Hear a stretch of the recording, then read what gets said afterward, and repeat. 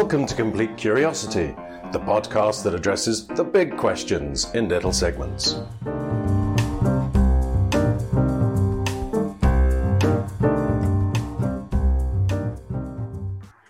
Hello and welcome to 10 years younger. Turn back time and had energy that you had 10 years ago. Yes, 10 years ago. Thanks for making the time to join us this afternoon. Hi, Alan. Good afternoon, Katie. How are you? I'm good. You? Yeah, very well, thank you. Great. And today is all about energy. And that's an interesting topic because obviously many of us have been in lockdown for the last 4-5 months. You know, most of us have been working probably slightly harder than we have before. And it's quite hard to maintain energy given that sort of situation. So, Alan, how do we, the research seems to lead towards the fact that actually many people are working harder than ever. How do you maintain or increase energy in situations like that? Well, I think the journey starts with even understanding what we mean by energy, because, it's one of these words that's bandied about. So, when I was a doctor, we measure energy all the time. So there's a kind of very, schizophrenic view of the medical profession about the phenomena of energy. I mean, most lay people would understand you need tons of energy, and particularly in business and particularly in crisis. And so what we're really talking about is biological energy. So it's the conversion of all the food and fluid we drink into energy that enables you to do stuff. So you need energy to get stuff done, essentially. And you can measure it in a number of ways. And so what we do is we measure it. A good proxy of that is looking at the electrical energy the heart generates, the heart rate variability, because it's a very good way of quantifying how much energy you've actually got.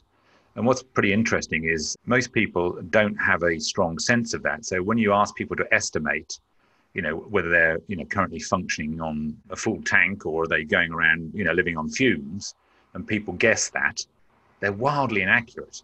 When you actually measure it scientifically, sometimes they think they've got a full tank and they're running on fumes. Sometimes they think they're running on fumes and they've actually got a full tank. So the good news is you can biologically quantify how much energy you've got. And so that's the sort of start point, really, is looking at your biological energy. And you can even break it down into different types of energy, the energy to keep going, the energy to get going, that kind of stuff. So we measure that all the time, and it tells a very different story to what most people think. So it starts with just noticing your energy, essentially.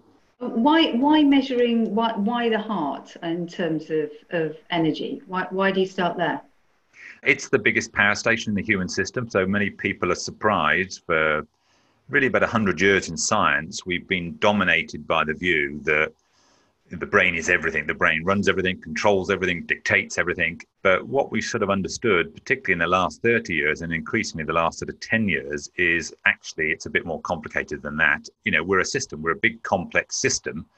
And, the brain, whilst it has the most neurons, in the body, it's not the only neural network. So you've actually got a brain in your gut. In fact, there's more nerve cells in your gut than there is in the entirety of your spinal cord. So that's, in medical circles, that's called the enteric brain or the gut brain. And there's also a brain in your heart. So you've kind of got 3 brains. But what's interesting about that, if you look at the electrical energy output of the heart, it's about 50 times larger than the electrical output of the brain. So if you record somebody's EEG, and look at that on the sort of, oscilloscope, as it were, on the computer, you can't see a brainwave if you don't pick up a heartbeat and mathematically remove the heartbeat, because the heartbeat is like this big and the brain beat is only that big. So even to see a brainwave, you have to remove the heart wave, because the electrical energy the heart produces is 50 times larger than the electrical energy the brain produces. So even though there's sort of maybe 10 billion neurons up here and only sort of 300,000 down here, the power output of this is much greater than the power output of this because of the way the 2 organs function. Electromagnetically, the heart is about 5,000 times more powerful than the brain. So we focus on the heart because it's the primary power station. It's what powers you through, which is why it sort of got into common parlance, put your heart into it. Because lay people have kind of understood that there's something going on. It's not just a pump, it's much more nuanced. So what can we actually do about that? I mean, the actual claim of even this webinar, turn back time and have energy that you had 10 years ago. What does that actually mean? What are you saying? Well, very interesting. If anybody sort of examines their day, most people recognize that some days, they get to the end of the day and they're exhausted, and other days they get to the end of the day and they're not too tired. But that's really where the analysis stops most of the time. I mean, very few people actually sit down and wonder, why am I particularly exhausted at the end of this day and not some other days? So our start point is keep a bank account. I mean, many people actually look at their actual bank statement, their money, much more closely than they look at their primary resource, which is their energy. We talk in business about time management. Well, actually what you really want is not time management courses, is you want energy management, because if you're completely exhausted, Katie, I could give you an extra 3 weeks to finish that project. You still won't get it done because you're exhausted. Conversely, if you're full of beans, I can give you 3 times as much work and you'll consume all of it and get it all done.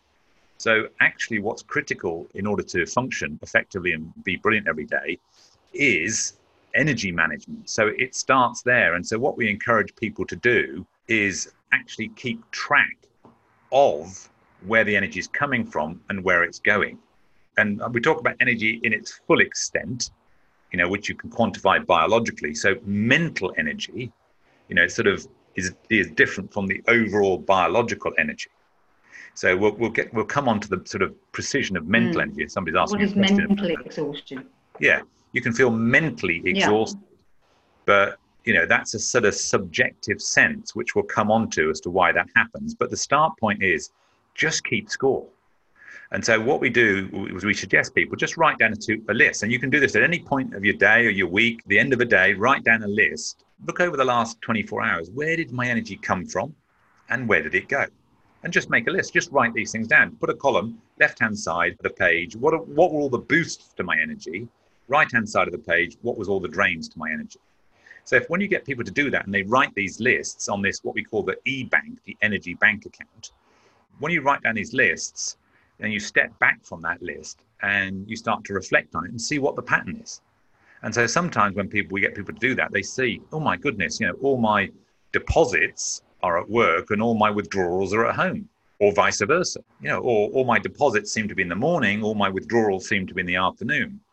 Or actually, I've got 3 standing orders going out on these 3 people in my life, and they're like draining, they're like energy vampires. It's going out every day. Direct debits going out every time I bump into them. They suck the lifeblood out of me. So we encourage people to just make these lists, then step back from the list. Now you look at the list. What's the pattern?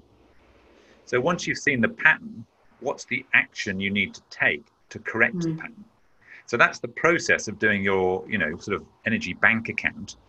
And it's but you really can't necessarily sort of cancel your kids or your parents in that sense. Some things, you look at that list and you can say, well, actually, so there is something I can do about that. There isn't anything I can do about that. Well, that's how it seems. No, actually, there is something you can do about it. In fact, when people do this, and if you say, like, my mother-in-law is a standing order going out every time I interact with her or even have a conversation about her, it drains me completely. If your standing order is in relation to a certain person in your life, they're not injecting you with chemicals. They're not specifically draining your energy. You're draining your own energy when you think about them. So one of the biggest drains is the way that you think about things, the way that you feel about things. And that you can learn to change and you can control those things. So, that's the subtlety of it, is it's not necessarily these people, it's your response to these people. So your kids might still behave badly, but how you choose to interpret that and whether that drains you or doesn't drain you is ultimately down to you. So you can actually get a massive boost. So if you look at these lists, you think, well, actually, I'm exhausted. So what do I need? I need to minimize the drains. I need to neutralize the negative, and I need to power up the positive. I need to enhance the boosts. So I need more of those people in my life, those types of conversations, those situations, power up the positive, and I need to neutralize the negatives. So you then start to proactively manage your own energy.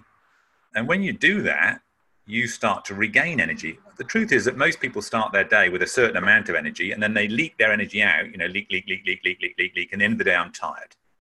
But that doesn't have to be the case. I mean, you can start your day and finish your day with the same amount of energy. In fact, you can start your day and finish your day with more energy than when you started. Now, that's just not possible for most people because they don't proactively manage it. Most people just leak it out over time. At the end of the day, exhausted, flop on the couch. But it doesn't have to be that way if you proactively manage your energy. There's a question, Alan. How do you learn to respond rather than react to negativity? Negatively. Right. Well, first of all, you've got to notice what's going on. So as soon as you start to get irritated by somebody's bad behavior, if you don't notice you're getting irritated, it won't even occur to you to try and regulate in any way. So all change starts with awareness. So you've got to notice you're getting irritated, right? Now, that requires you to start paying attention. So put Post-its up on your computers. Where are you now? Are you being irritated? Are you being delighted? Just to prompt you. Get your phone to ping every 5 minutes, just to prompt you to check in. Well, what emotional state am I in? Am I in a reactive state? You've got to start noticing these things to have something to manage. If you don't notice, it doesn't occur to you to do anything at all. So it starts with noticing, right? And then rather just being triggered and reacting, can you interrupt the knee-jerk response? There's a number of skills to do this, as you know, as we teach people. One of the very easiest things to do is just start by controlling your breathing. Because what you'll notice is that when somebody's irritated you, your breathing goes haywire. So start there. So I'll give you a couple of examples. So if somebody's feeling anxious about their job and the economic forecast, I saw something that dear old John Cordwell from Phones for You put out a thing today that I saw where he was predicting all sorts of doom and whipping up a bit of fear. And people start to get anxious. Now, when you get anxious, your breathing goes all over the place, right? So, but if you don't notice your breathing's going all over the place, it doesn't even occur to you to control your breathing. So the breath pattern that underpins anxiety is rapid, erratic, and shallow. Or if you're frustrated, the commonest emotion in business is frustration by a factor of 4. So if you're frustrated in business, what happens to your breathing is you start holding your breath. Now, you don't notice, many people don't notice they're holding their breath, but people who are frustrated, they're going,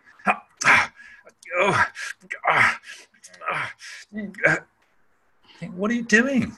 What are you holding your breath for? So lots of repeated little breath hold. So you say, look, stop breathing like that and replace it with this rhythmic, even breathing.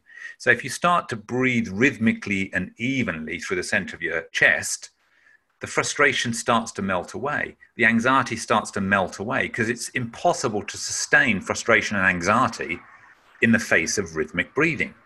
So that will start to help. Now, once you've got your breathing stabilized, you then go on to the slightly larger task of getting control of not just your breath, but the whole emotional state. So this is what you need to do to manage your energy is you've got to first of all keep a bank account. Then you've got to take some steps to stop reacting, start by controlling your breathing, and then start getting a control of your emotional state. So if you can control your emotional state, if you've got the ability to control your response, your emotional response, that's what we call response ability to respond rather than react. So to be a responsible employee or responsible leader, what that really means is you are response able. You are able to respond rather than just knee-jerk react. And that's really important for leaders to become responsible. And that's a good point to bring in, what emotion would be a good antidote to frustration or irritation? And are they the same thing? You would probably say frustration and irritation, not the same thing. Frustration and irritation are not the same thing. I mean, and this is part of the thing, is that if you don't pay attention to your emotions, you're confused. And most people are profoundly confused. So, and we do this all the time, as you know, write down the emotions you've noticed, and people write down frustration's the first one they write down, and then they write down frustration again. So when people are thinking about their emotions, they think about, heating their system up or cooling their system down. And that's the sort of mythology that people advice they get. Before you have that big important meeting, you've got to, get psyched up, or you've got to be relaxed under pressure.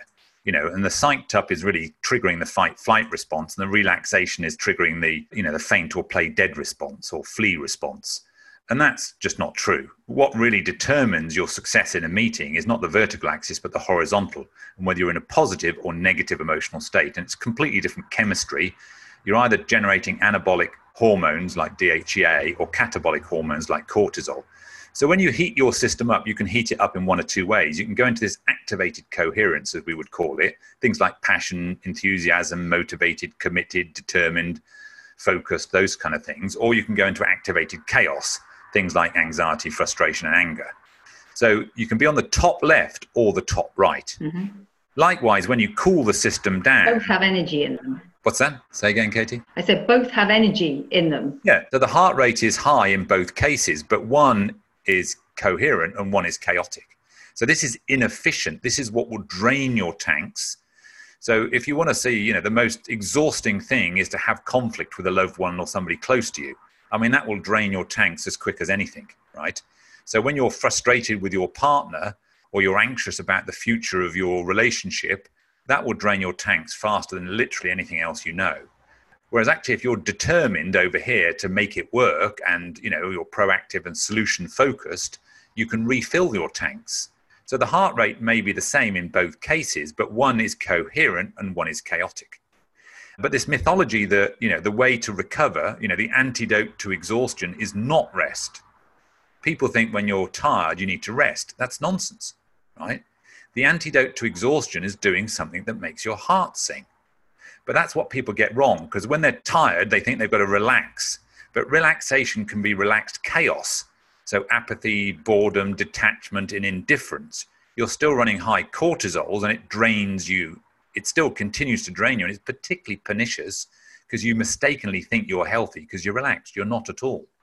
Now, you can be in relaxed coherence, so states like content, receptive, tranquil, interested, curiosity, equanimity, those types of states. So what people really need to do is to live their life on this side. So when somebody's saying about, what's the best antidote to frustration, there are 17,000 negative emotions and 17,000 positives. So when you're in any of these negative emotional states, which of all these 17,000? 17, there are 34,000 in total, so there's 17,000 on each side. So when you're in a state of frustration, the best antidote to frustration is not love.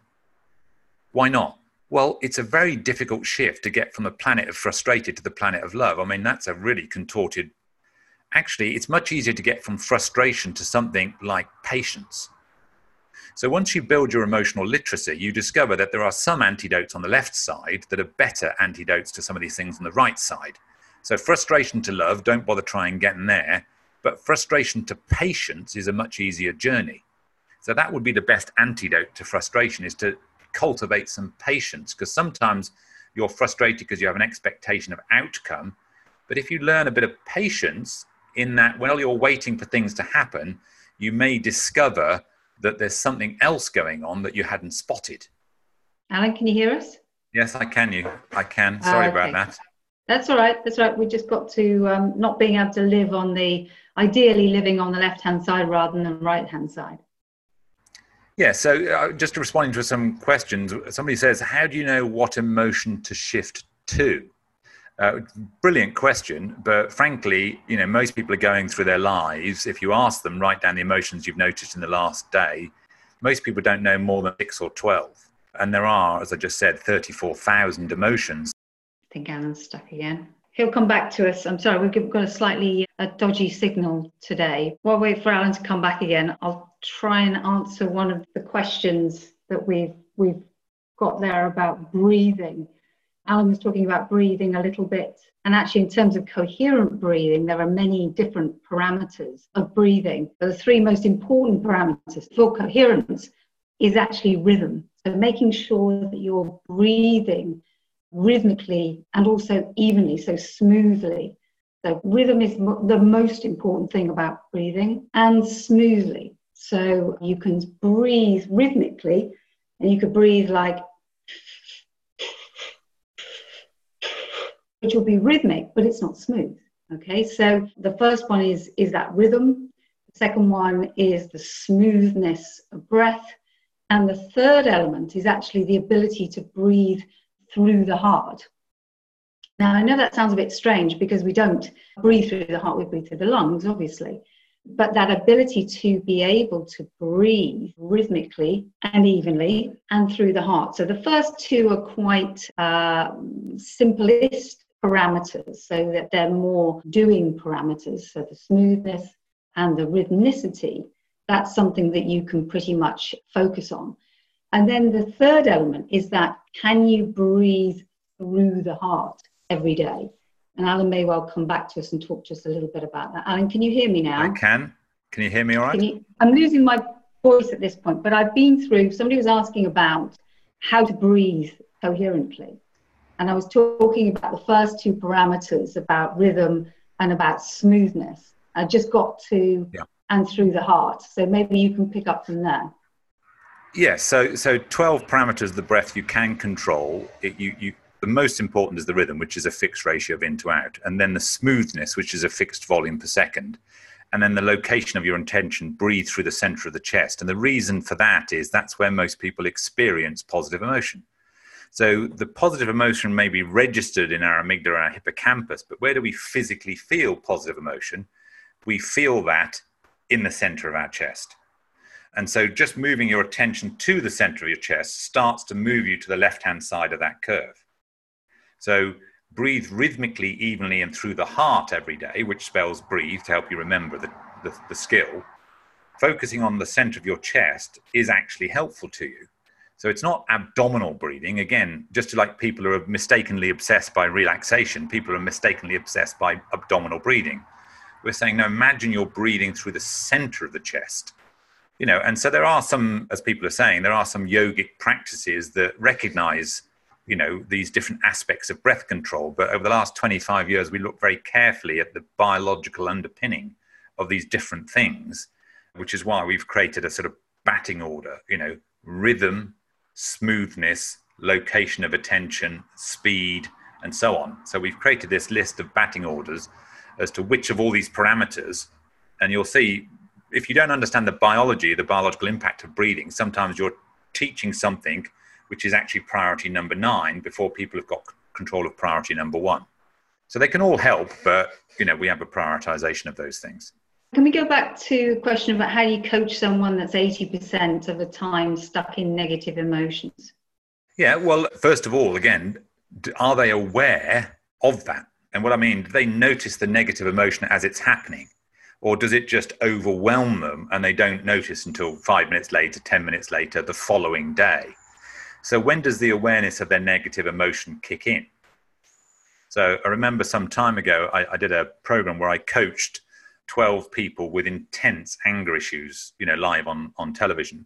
It was the BBC One daytime series called Temper Your Temper, if you remember. And some of these people were just raging with anger. There was one particular Sheffield chef who, had his wife pinned up against the wall with his fist cocked like this in his anger, and his 14-year-old son was filming it. Now, it's just overwhelmed with anger. So, and it was mainly because, he was so reactive and he was so practiced at anger. Eventually, the anger was so familiar to him, he deleted out all other emotions other than anger. And so his only emotional response available to him, he had, everything made him angry, literally everything. And so we started by getting him to notice this was happening, showing him back the video footage that this was what was going on, and then trying to teach him, in the heat of the moment when the red mist descended, the sort of happens with road rage, he couldn't see it right there because the anger had got him. He hadn't got it, it had got him. Right? So it was getting him to start to notice that was happening. So until you start to create that ability to notice it's happening, and now first of all he would notice it an hour later, and then it would be half an hour later, then 20 minutes later, and eventually he's noticing as it's happening. So until you get that noticing going, you can't change anything. So once he's noticed, oh my God, it's happening right now. Okay, now breathe, just like we said, control your breathing, because anger is involved with disorderly breathing. So intervene and do something really specific, control your breathing. And that would start to bring the temperature down a little bit. And then we'd start to separate when he wasn't angry, is try and teach them, so the person that's asking this question, this person's negative emotion 80% of the time, well, look at the 20% of the time when they're not angry. And in that 20% of the time when they're not angry or anxious or worried or whatever negative they're in, work with them then to see if when they're in a more quiet state, can they turn on a positive emotion in that quiet state and try and, work that muscle, the positive emotional muscle, rather than the one that they've got overworked, which is the negative emotion muscle. So you start to build up the positive in that 20% of the time, and then you use those two techniques together. Am I noticing the anger and the heat of the moment? And can I start to shift, first of all, through the breathing, but then to not love or some of these exuberance, but, to focused or to resolve or to determined or something that's a bit more accessible from the position of anger. So you'll go to an emotion that might be easier to access. So, but these things take practice. So you practice these more positive emotions you can move to, that you can shift to. Yes, no, exactly. And so it reminds me of a story when I was working with the GB rowing squad before 2012, Home Olympics. And rowing's my sport. So that was the best gig ever. Home Olympics, your own sport, and you get to work with the athletes. So I remember having a conversation with the women's lightweight double scull and a lass called Sophie. And we had a very interesting conversation about practicing positive emotions. And I said, look, the truth of it is the GB rowing squad rows up and down the river about the same amount as the American rowing squad, as the Australian rowing squad, as the New Zealand rowing squad, as the Croatian rowing squad. You all lift about the same weights. You all do the same mileage. You all do the same runs. And your physical training regime is pretty much identical. So I honestly believe the medal isn't won and lost in the gym. The medal is won and lost on your couch. So you train from 8 a.m. in the morning to about 1 o'clock. And when you go home, what do you do then? Nobody ever asked her that. Nobody ever asked her what she does when she gets home, because that was her time, her private time. She said, what do you mean? What do I do? I said, well, when you get home, what do you do? She said, well, I don't know. I make lunch and loaf around on the couch. I said, and do what exactly? I don't know, read a magazine. Okay, what magazine? So this was a level of questioning that she'd never experienced. I don't know, Grazia magazine? I said, okay, when you're looking at Grazia magazine, Sophie, and you look at that picture of that beautiful girl in that dress, what emotion does that trigger in you? I mean, does it trigger the sense of, oh my goodness, that girl's beautiful, I could never be that beautiful, I'm just ugly? Or does it, you look at that photo and think, oh, that would look good on me? So when you're in a more relaxed state, do you go to relax negative or relax positive? And I start to explain to her why it was really important to be conscious to go to relax positive, not relax negative. So if you look at that Grazia magazine and you go, oh, that wouldn't look good on me, or I feel bad about myself, then you've gone bottom right in that universe of emotions. But if you look at that magazine and you think, oh, that might look good on me, you go bottom left and you feel curious about, well, where would I do that? How much would that cost? I wonder what that, do they have it in my size?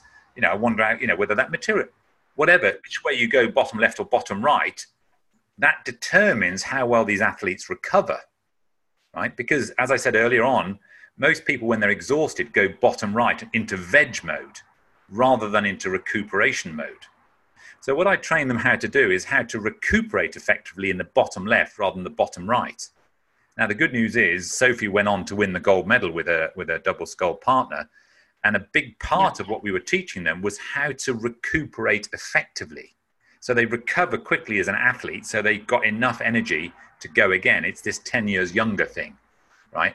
If you manage your energy really, really well and stop draining it out, neutralize the negative and start powering up the positive, then you can wind the clock back. And we've seen that, as you know, when we measure people biologically before and after we start coaching them, there's on average 25 to 30% improvement, objective improvement in their biology.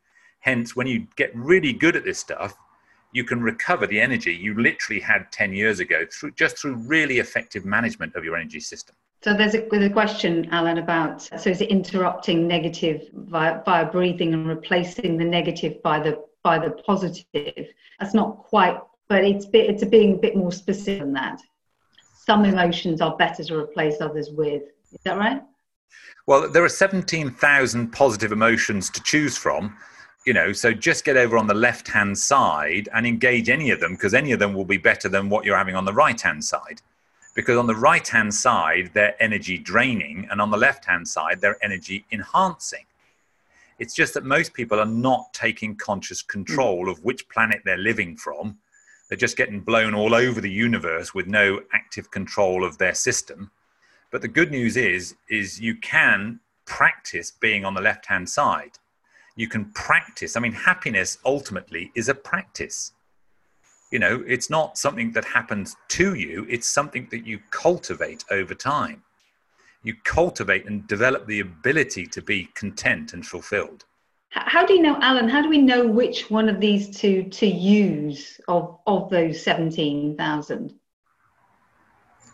Well, again, in the early stages, it doesn't matter. Just go on to the left. But as you build up a literacy, you know, maybe you started with, I knew 6 on the right and 6 on the left. And with a bit of practice and a bit of attention and a bit of documentation and a bit of study, you get 20 on both sides, or maybe 10 on the negative and 40 on the positive. So you start to get a little bit more discerning about, well, which planet do I want to go to, right? So I'll give you a live example. There was somebody in our office, this is going back a couple of years, who was really fed up with something. And so she was on the planet of frustration. And I thought, well, she's not going to perform very well if she's stuck on this planet of frustration. So I'm going to try and get her to the left-hand side. But actually, the quickest way to get her to a left-hand side planet was to actually jolt her to the right a little bit. So we went from the planet of frustration to the planet of bitch fest. So that was a quite interesting maneuver. So I can see you're frustrated with this person. You know, I agree with you. You know, actually what they've done and how they've behaved is appalling. And so I stoked up the frustration a bit, and we went to, for 3 or 4 minutes, went to a planet of bitch fest, not realizing that just off the planet of bitch fest was a wormhole that took us all the way over to the amused. So we got so bitchy for about a minute, it started to become funny. And so we went through this wormhole and we started laughing, and we were on the planet of amused.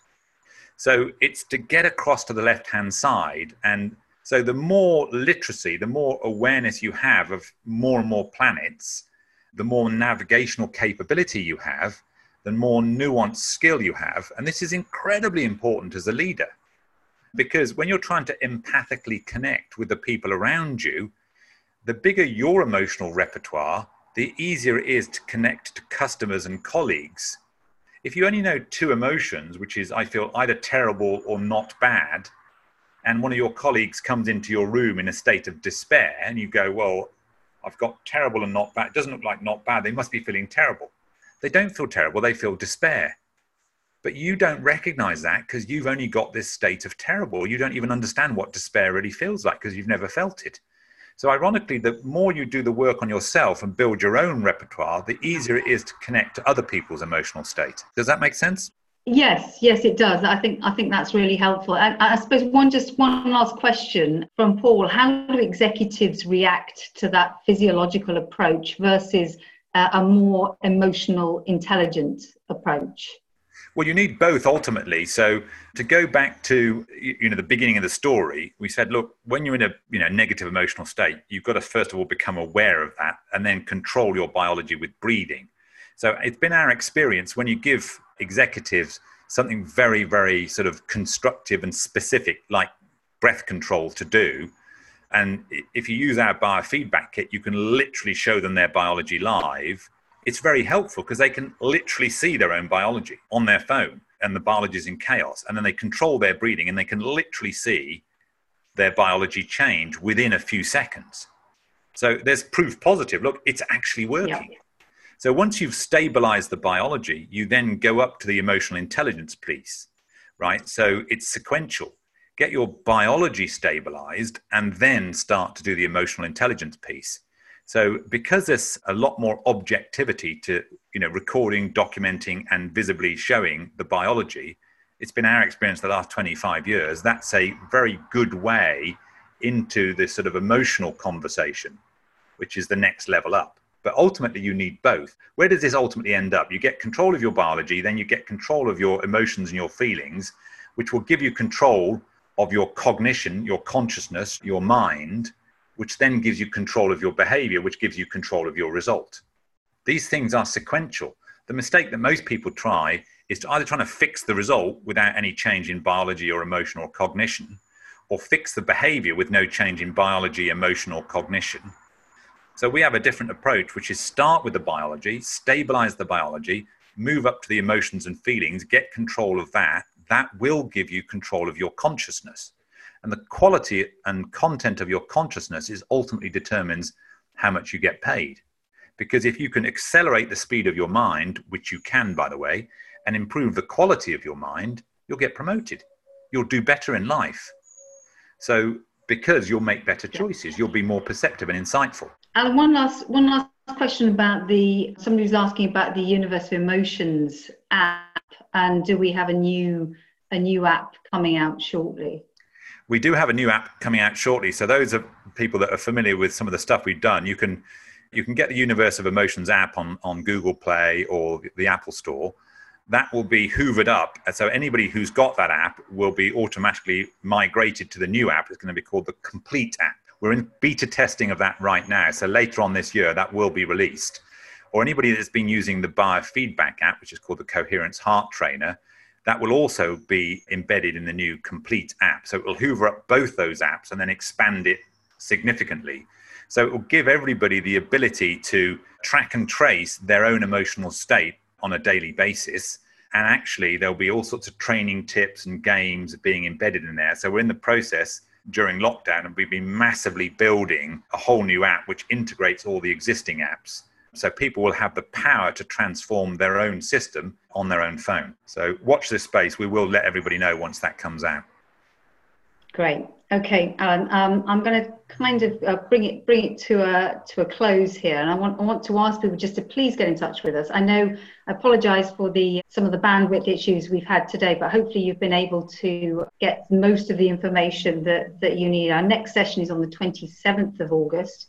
That's really around purpose and bliss. And Alan, you always talk about two important days in everybody's life. So perhaps you can just explain very quickly a bit about that.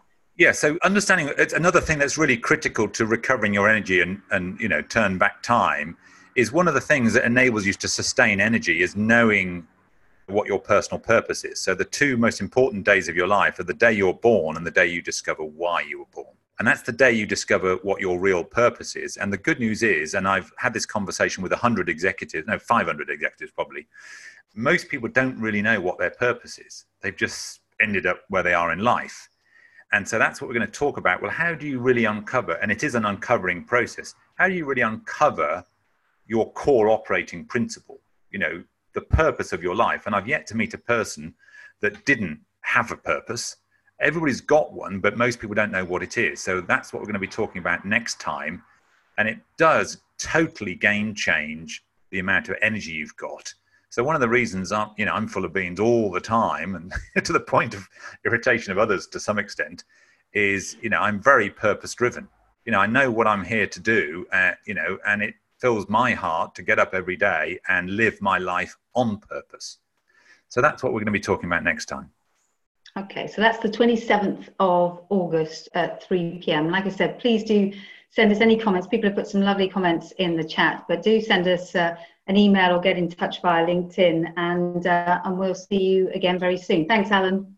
Thanks, okay, guys. Thank you very much, Kate. Bye-bye. If we've piqued your curiosity or you've enjoyed anything we've talked about in this podcast, please subscribe, email us, or just visit our website at complete-coherence.com.